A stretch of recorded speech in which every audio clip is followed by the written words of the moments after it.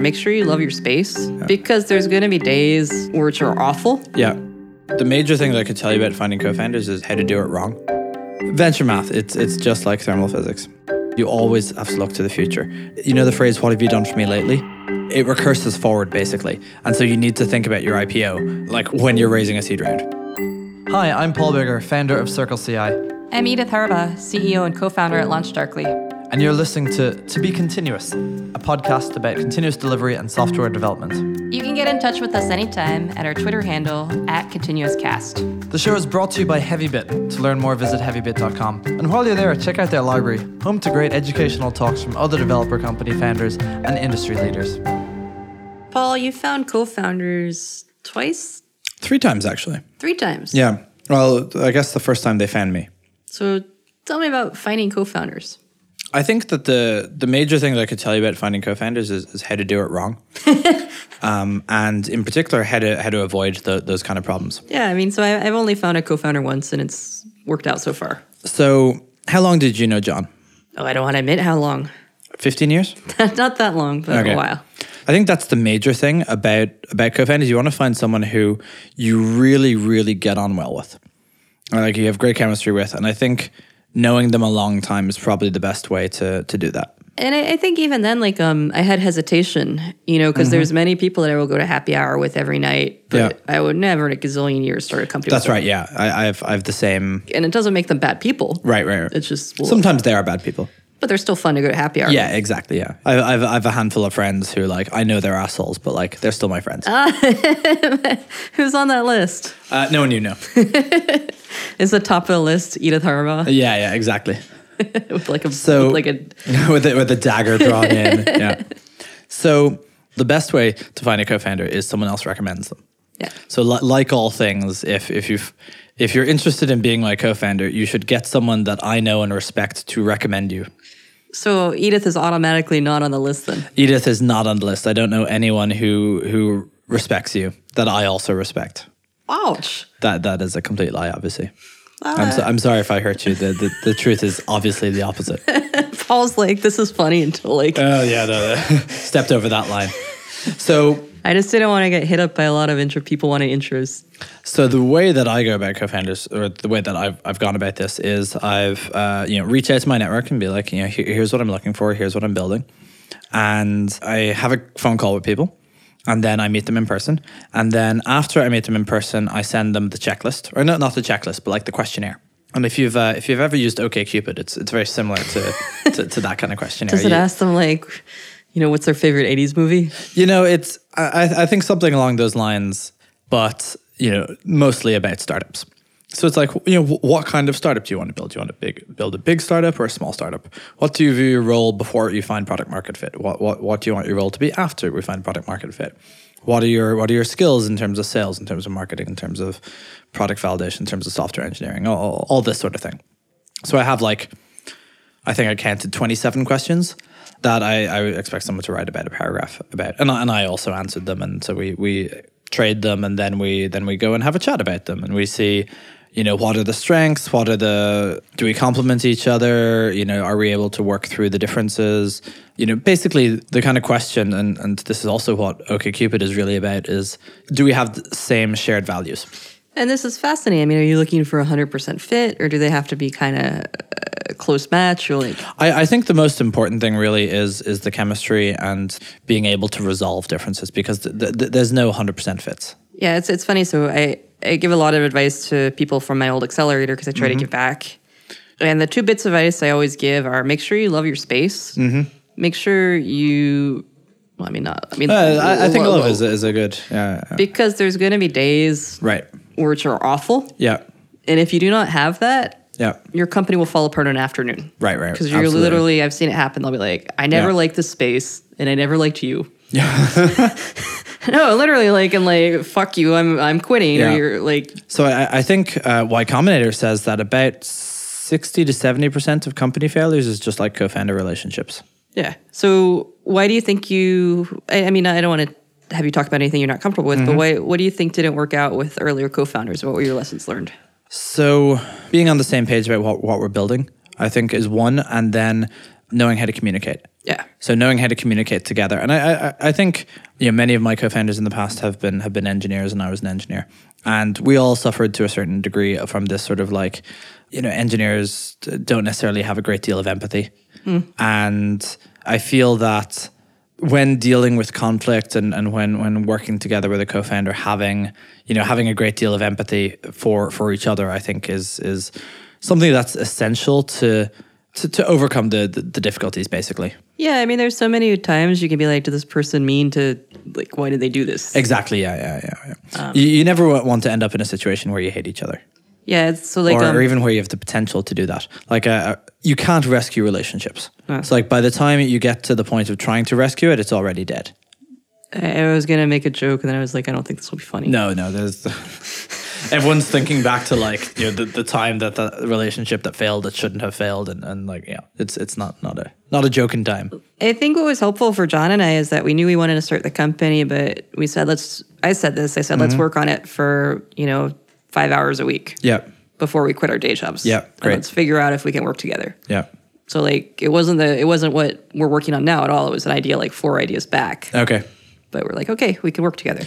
So one of the interesting things about this is that I have one idea that I want to work on, and I don't want to like pivot my way to a good idea. You want this idea? I want this idea, and I mean, there's variations of how the idea might actually hit the market, but like, I'm not going to choose between this and a consumer app and some other app. Well, so John and I were in a different space because we knew we wanted to work together and we didn't have an idea. Right. So we kept thrashing about, and finally I said, like, this is not the right idea. Yeah. Let's just try working on it. But you ended up in a space that you both loved. Yeah, but because we said, okay, we could work together. This first idea isn't right. The second idea wasn't right. Right. The third idea wasn't right. The fourth idea, we're like, yes. Did you do anything to improve how good co-founders you were to each other? And so what I'm thinking of here is the Rap Genius founders go to couples therapy. We haven't done that yet. Might be an idea. You always want to go to couples therapy before you have a problem. It helps you communicate, helps you be on the same page. Like you don't want to be the nth couple that goes to couples therapy to be like, we're about to split up, save us. And like, well, should have come in 2 years ago. This house is almost burnt to the ground. Right. Can you save us? Yeah. It's like, no. No.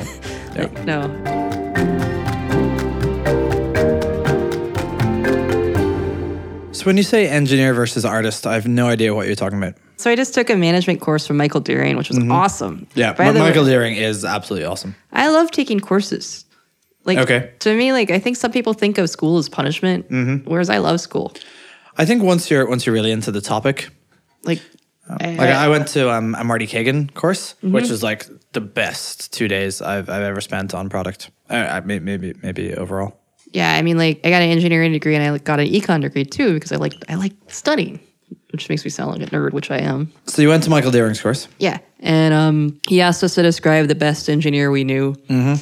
And I actually described my co-founder John. Oh, you guys are adorable. We've known each other a long time. And then he asked to describe the best artist we knew. And I actually really grappled with that. And I think it's because I'm such a hard-nosed engineer that, like, to think of an artist I admired, I just thought of these fluffy, frou-frou people. And I was of course. This is kind of awful of me. Yeah. Eventually, I decided that my VC, James Cham, was the best artist I knew. Okay. Because he's very creative and he sees the best in people. Does he do art? Or does he mean an artist in some other way? I think artist in that a free spirit and creator. Okay. Like he creates companies. Like what do you see as the difference between an engineer and an artist? I guess there's quite a lot of overlap, and the first thing that kind of comes to mind is Paul Graham's book, Hackers and Painters, and his point is like, I mean, hackers and painters are engineers and artists, right? Yep. So I guess he's saying like, they're kind of the same thing. So I see a lot of art in engineering, like you can build a lot of beautiful abstractions and elegant code and that kind of thing. But I guess I don't put a great deal of value in art itself. Like, sure, those pictures are pretty, but I don't want to speculate about the themes and what it says about life and all that bullshit. I thought you liked the Sistine Chapel. Yeah, the Sistine Chapel's beautiful. I mean, so that is like, this amazing work, right? But if you show me like 4 rectangles and one of them is red, and asked me to say what the world is about through that lens, it's like, yeah, fuck off. Let's talk. Do you think that's the Irish in you, or do you think that's the Paul in you? A lot of it is the Irish in me. Like we're very cynical, self-deprecating, but that also means like deprecating other people, and we don't really like bullshit. Which is ironic because there's a great deal of Irish artists. They're just all authors. Yeah, well, Like there was Joyce and Ulysses. Yeats and Shaw. Yeah. Yeah. I like Impressionist art, but anything after that kind of misses the mark. Really to don't me. like Impressionism. What? Really don't like Impressionism. So when you go to Rome, you go to the museum. What do you like about the museum? I like the big marble statues that they're so usually cool. are like of dragons or something. They're so cool. Yeah. In Rome, there's this museum called I think it's called Villa Borghese. I tried to go, Oh yeah. Oh, I told you about this. Yeah. but like you need a ticket like months in advance. Which Really? I just kind of wandered in on a Sunday morning. I went on a bad day because they're like, nope. Interesting. Yeah. So you appreciate art. I appreciate some art. The less bullshit, the better. So I'll just give away the punchline. Okay, yeah, let's do So that. the punchline of this whole thing was that the engineer and the artist are the same person. Of course, yeah. Yeah. Was that the punchline in MD's class? Okay, so you've spoiled the punchline for anyone who's going to do his course. Oh yeah. Is there more to his course, or was that it? I can give away all the cliff notes right now, but Oh, excellent. management is good. Management. I feel like we just did that podcast. Management is good. Mm-hmm. Have a little bit of fun at work. Yeah. Okay. Yeah.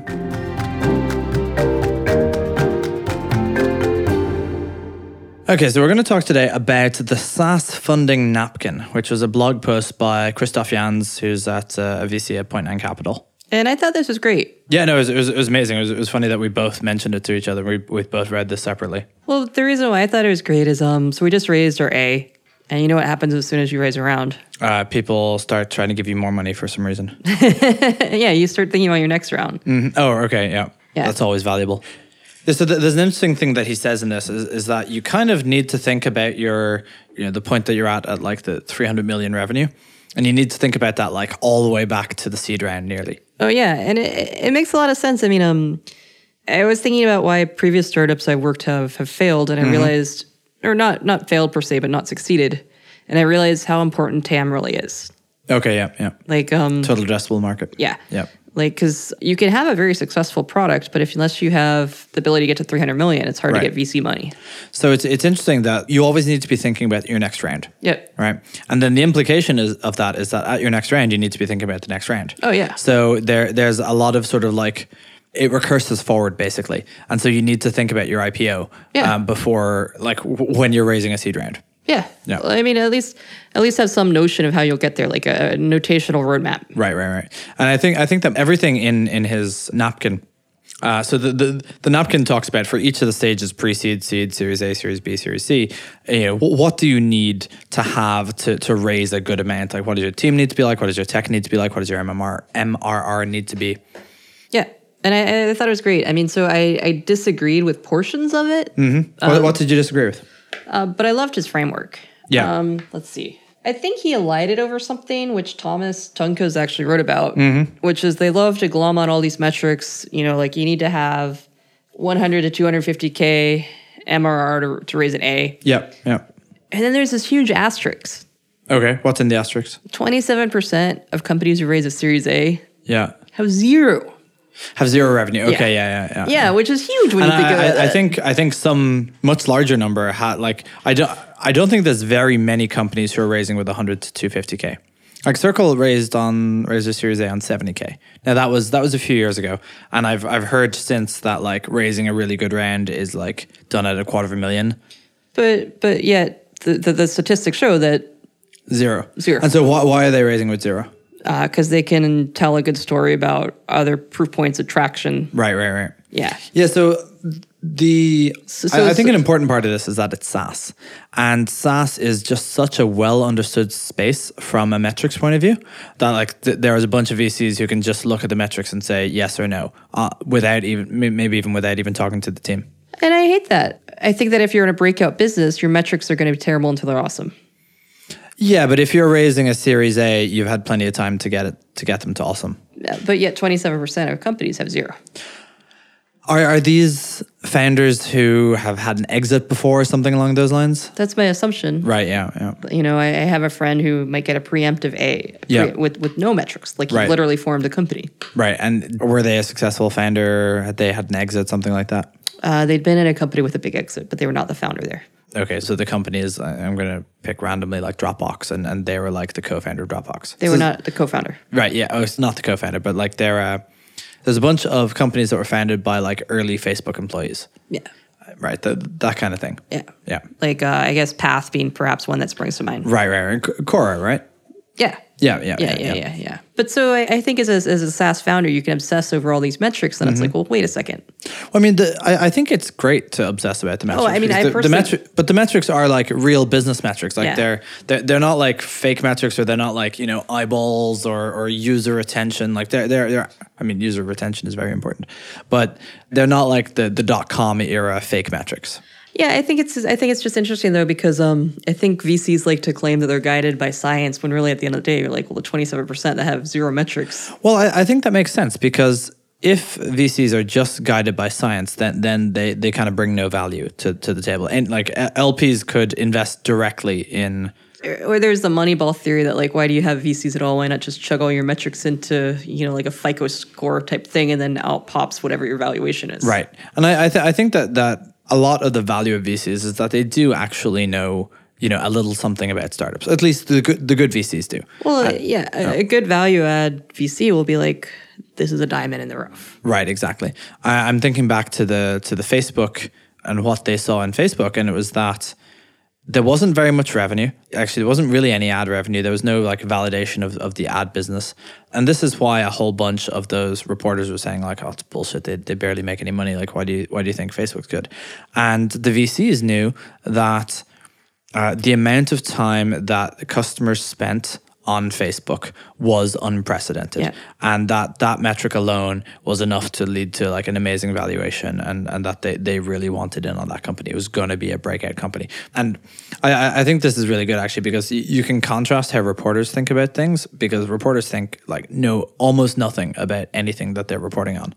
Whereas the people like VCs who are, you know, deep in it, while many of them also don't know shit, you know, the ones who really know their stuff, like will just be like night and day ahead of anyone else. Well, so here's a counterpoint: Secret.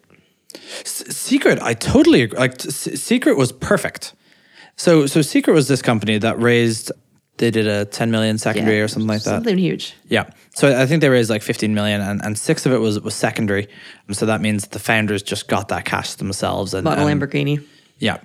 So I did the numbers on my Twitter a few years ago on Secret, and it was perfect. It was like when you do the numbers from a VC perspective, that was an excellent bet. It was a bet that lost, but you need to keep making those bets. Yeah, it's funny. So Dave McClure invested. Story about myself is Dave McClure is very metrics driven, very ARR. Yeah.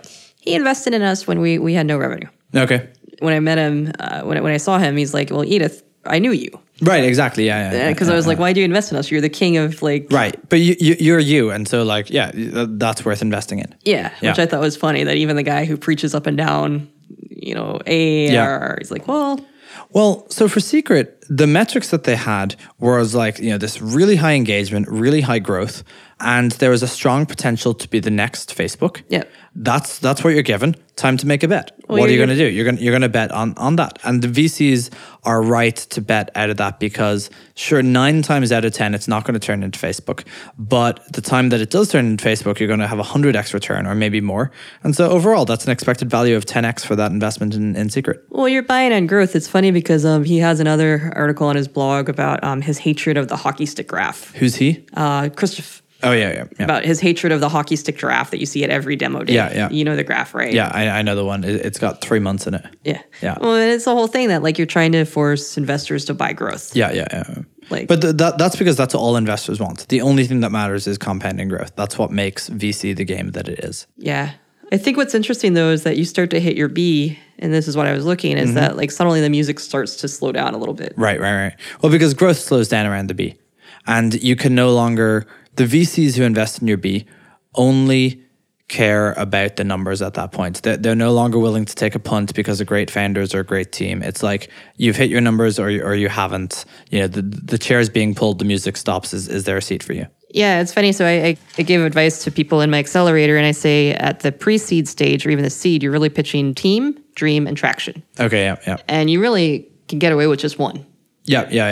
Like like if you're just this, like, say, You're a bunch of founders who just left Google or just left Stanford or something like that. You can probably raise on or just like team. or like Buoyant, which was some ex-Twitter engineers. Yeah. It's like, well, who's not going to want to invest in this? Exactly. Yeah. And Twitter, then, really? What? Twitter? Oh, and then not everybody's Mozilla, dude. No. Oh my god. And then I think you can get away with 1 out of the 3 at your seed. I think Right. at your A you have to have 2 out of 3. Yeah. And I think at your B, I mean, you've done But it. well, I mean, at your A, if you don't have team, there has to be team. Well, let me say this. I think you have to have a team, but you don't have to have such a pedigreed team if you have the metrics. Right, but you have to have grown into good founders. Yeah. Like you can get away in your seed without having a great team because, like, essentially they're looking for social proof. But the team that they're looking for at Series A are like people who are executing well, and you can't get away with that. Well, I without guess having that. What I was trying to say, maybe I'll just be more blunt, is at your A, you can still get a pass of like, oh, these are, I'll say it again, these ex-engineers from Twitter, they have this great vision. Maybe their metrics are still not great and they have 0 revenue. Maybe we need to bring in a CEO. Well, no. So that's why I think A companies get funded with 0 revenue. It's like, okay. Right. Because the team is good. The team is good. The dream is still good. Yeah. And So Javier Soltero, right? yeah. He has this talk on HeavyBit, and he says that sometimes it's better to have no revenue than some revenue. Yeah, because as soon as you start to have revenue, people start to pick it apart. Because suddenly they can look at what's your CAC. Right. Until then, you can sell the dream. Yeah. So that's why I say the seed. I think they talked about this in Silicon Valley, right? I don't watch the show. Oh, you should. Yeah. So one of the things that I really liked about Christoph's napkin is he talks about product market fit. It's a metaphorical napkin, dude. I mean, he makes it look like a napkin, but he has a logo on his napkin, and I'm wondering about that. It would be pretty cool if they printed out a bunch and like gave them away at a party. He talks about clear product market fit, right? In order to raise an A and anything after that, you need to have clear product market fit. And one of the areas that I see companies fail is where they manage to raise an A without having product market fit or a B. Yeah. And then eventually the music stops because, like, you fake growth of some kind. You've bought ads, or you're a famous founder, or you won South by Southwest or something like that. And Well, so I mean, you get a whole ton of growth out of that. Let's pick apart Medium. Mm-hmm. That's actually pretty relevant right now. Okay, yeah. Super famous founder. Yeah. Ed Williams. Yeah. Founded, Yep. blogger, Twitter. Yeah. Did he take money for it, or is he just putting his own cash in? Medium? No, they were venture funded. Okay. They took, I think, like $100 million. Okay, yeah. But I mean, eventually the music stops. Like he just said, like, hey, we're not making. They're not making money. Yeah. So they essentially haven't found product market fit. Well, They found something. they found that people will post essays. Yeah. I mean, you use Medium, I use Medium. Yeah. Medium is good. But they haven't found a way to monetize it. Right.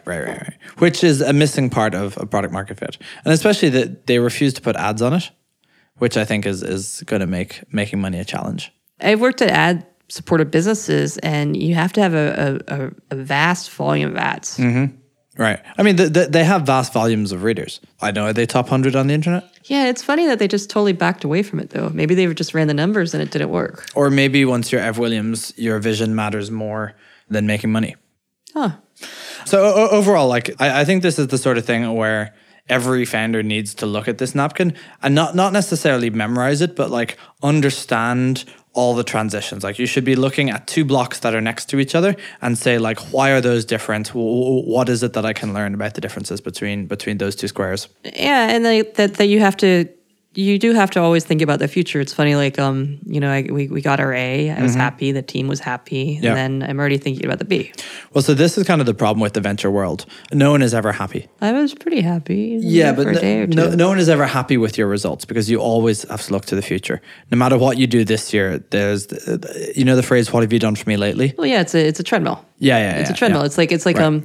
I look at our monthly numbers, and if a year ago I would have been ecstatic. Yeah. Ecstatic. And now you're like, yeah. Well, now it's like, okay, because like the more your revenue, it's what you said before, Right. the more your revenue grows, the Yep. harder it is to get growth. Right. And even when you have an exit, right? And I did inverted commas or air quotes for people at home. An exit that- is not an exit, because in order to have a good IPO, you need to sell the story of future growth. You need to keep growing. If you get acquired, there's some golden handcuffs that rely on future metrics, and so you also need the future growth. So there is no exit. Well, you make it sound like thermophysics. The venture math, it's just like thermal physics, Yeah, you know what the rules are, right? like second law of thermodynamics. Yeah. You can't. What is it? Matter cannot be. You can't win. Yeah. Yeah. So there's no winning. Yeah. Yeah. Well, there's having some fun along the way. There's having fun along the way, but like when you're the biggest company in the world and your salary gets docked because you didn't quite hit numbers. Oh, you're talking about Google or Apple? That was Apple. Apple. Yeah, Tim Cook had his salary docked, a little slap across the wrist for not making the shareholders their cash this quarter. I think he's still doing quite well. I don't think he's. I think he's doing all right. I don't think he's had to turn down the thermostat to 60. Maybe if he takes a look at the napkin, though, he'll figure out his way out. Yeah, I think where companies get into trouble is where they think they've raised a round and their work is over. Oh yeah. Let's go frolic. Well, and that's kind of my point. The work is never over. NPS. So that's Net Promoter Score.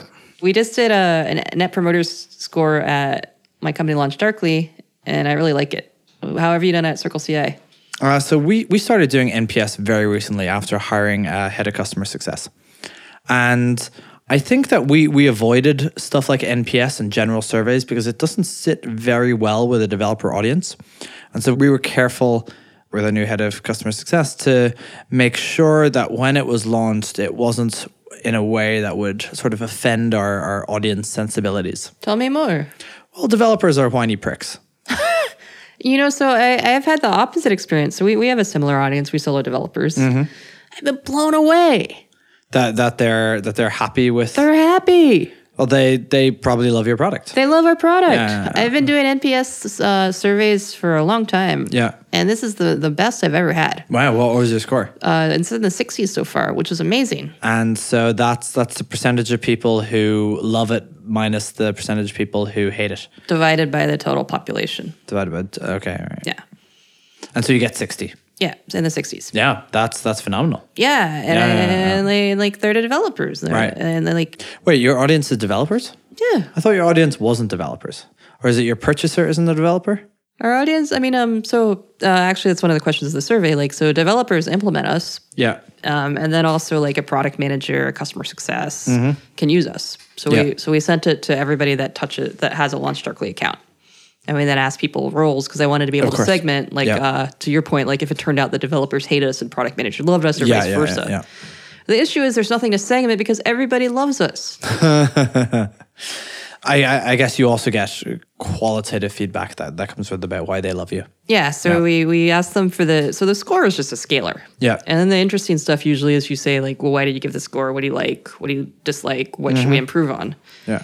And it's just all the stuff I wish they would say. Oh, nice. It makes me really happy. Yeah. So I'm very kind of against sending developer surveys because they really don't like it. Like developers have this aversion to marketing. And I don't think that's as true as it was, but there's certainly still a large element of oh, what is this shit you're sending me? I think they think that they can see through the bullshit. And I don't think it really is bullshit personally, but I think we've had that reaction other times I've done surveys, but no, everybody's just said nice things. I wonder, is it how that NPS is easy and algorithmic, and so people are willing to reply? Oh, so when I took over another product once. So this is me throwing the prior people under the bus. I took over a product. They never done NPS. Everybody claimed that the product was fine. I did an NPS, and it was awful. And you got qualitative about why? We got qualitative that this product was a total dud. So no one wanted it, or what was it? The product doesn't work that work that great, and you had to save it, or was it the product is useless, there's no saving? People really like the idea of the product, but it fundamentally did not work. Okay, right. Well, that's a good thing to learn. Fundamentally did not work, and everybody had kind of been oh, it works enough, and right. And I feel that you get works enough when people don't. No. So the engineering people inside have been this is a tolerable level of works enough, and we did a customer use it. Because I feel that this is the sort of thing, and I'm not saying that we shouldn't do NPS, but I'm saying that like there's a lot of products where if you just like go use it, you will feel the pain, and you won't even need to. I mean, you should still ask customers so that you can then measure their change when you fix it. But you could just feel, oh my God, this is awful. I think an important thing for me to do an NPS survey is that you are not your user. Right. Well, okay, true. But I'm sure with that product that they could have just, if they had been their own users, they could have just, yeah, this is awful. Well, there was this layer of, I don't know, rose-colored glasses that people could see that it was a new product. It had a lot of rough edges. Right. Like, oh, people will be tolerant of our rough edges. And no, people were...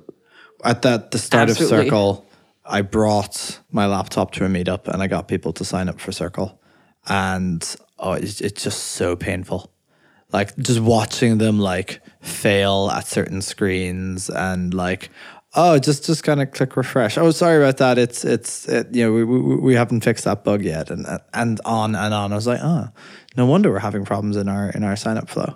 Yeah, I think any new product has rough edges. You know, I agree with Reid Hoffman, who founded LinkedIn. He said, if you're not completely embarrassed, you ship too late. But I was really surprised at how positive people were when I consider us still a bit of an early product. Still today, you think of yourselves as an early product. And I guess maybe that's just a function that when I wasn't looking, we got old.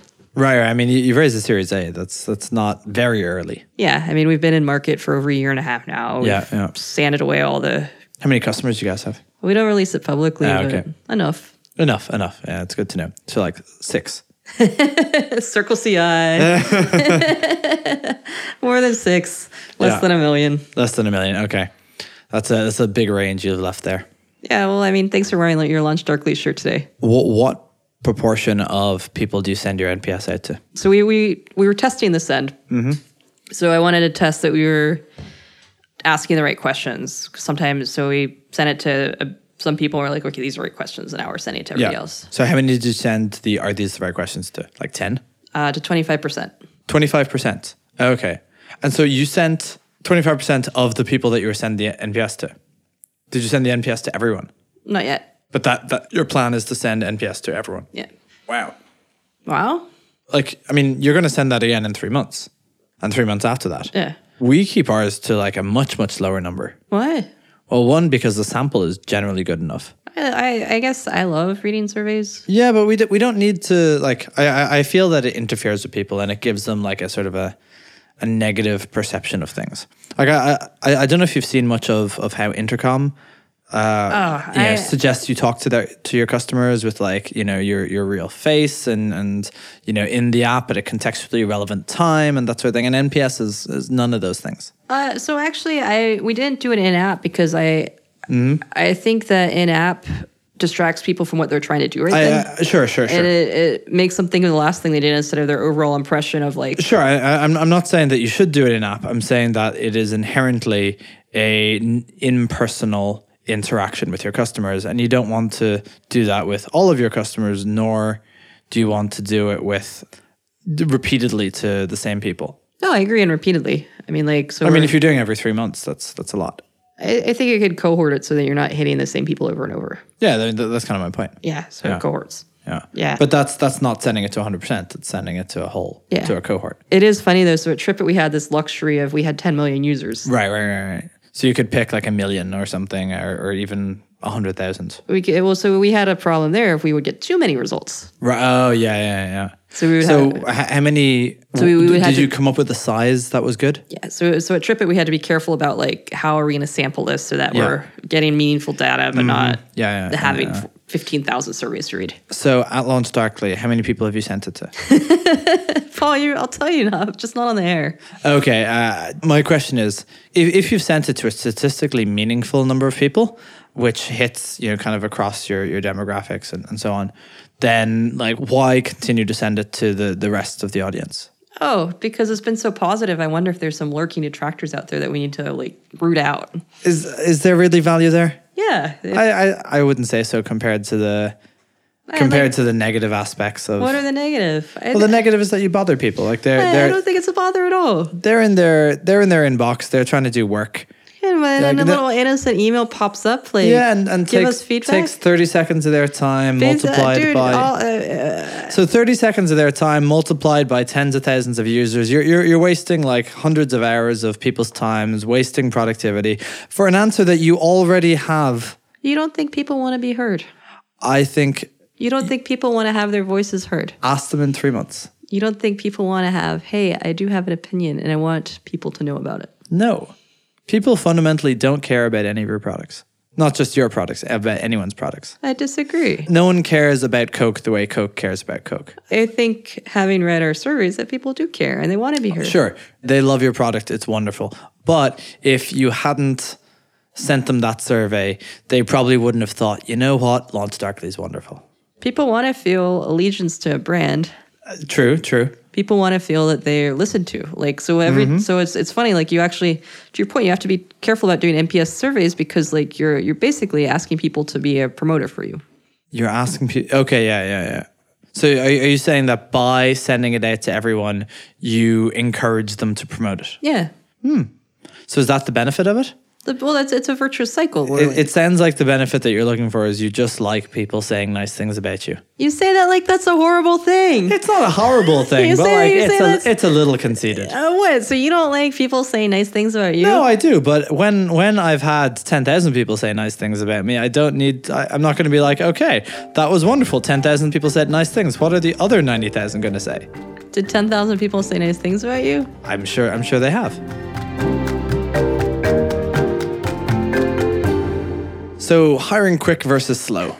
Yes. The distinction that we have here. So you've doubled in size in 3 months? Yep. So we did this after our Series B as well. We went from like 40 to 75 or 80 in like 3 months.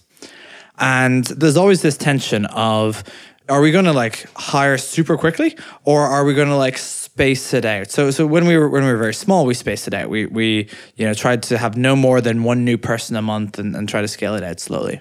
I think it's a consequence of being at different stages. Mm-hmm. Like for us, it was very clear that we had a screaming need for more customer success people. Okay. That we were not doing a good job with our existing customers. Mm-hmm. So it's like, okay, hey, we have enough work right now for 3 more customer success people. Okay. So it wasn't like we said, hey, let's double in size. It was that we said, here are immediate jobs that are not getting done.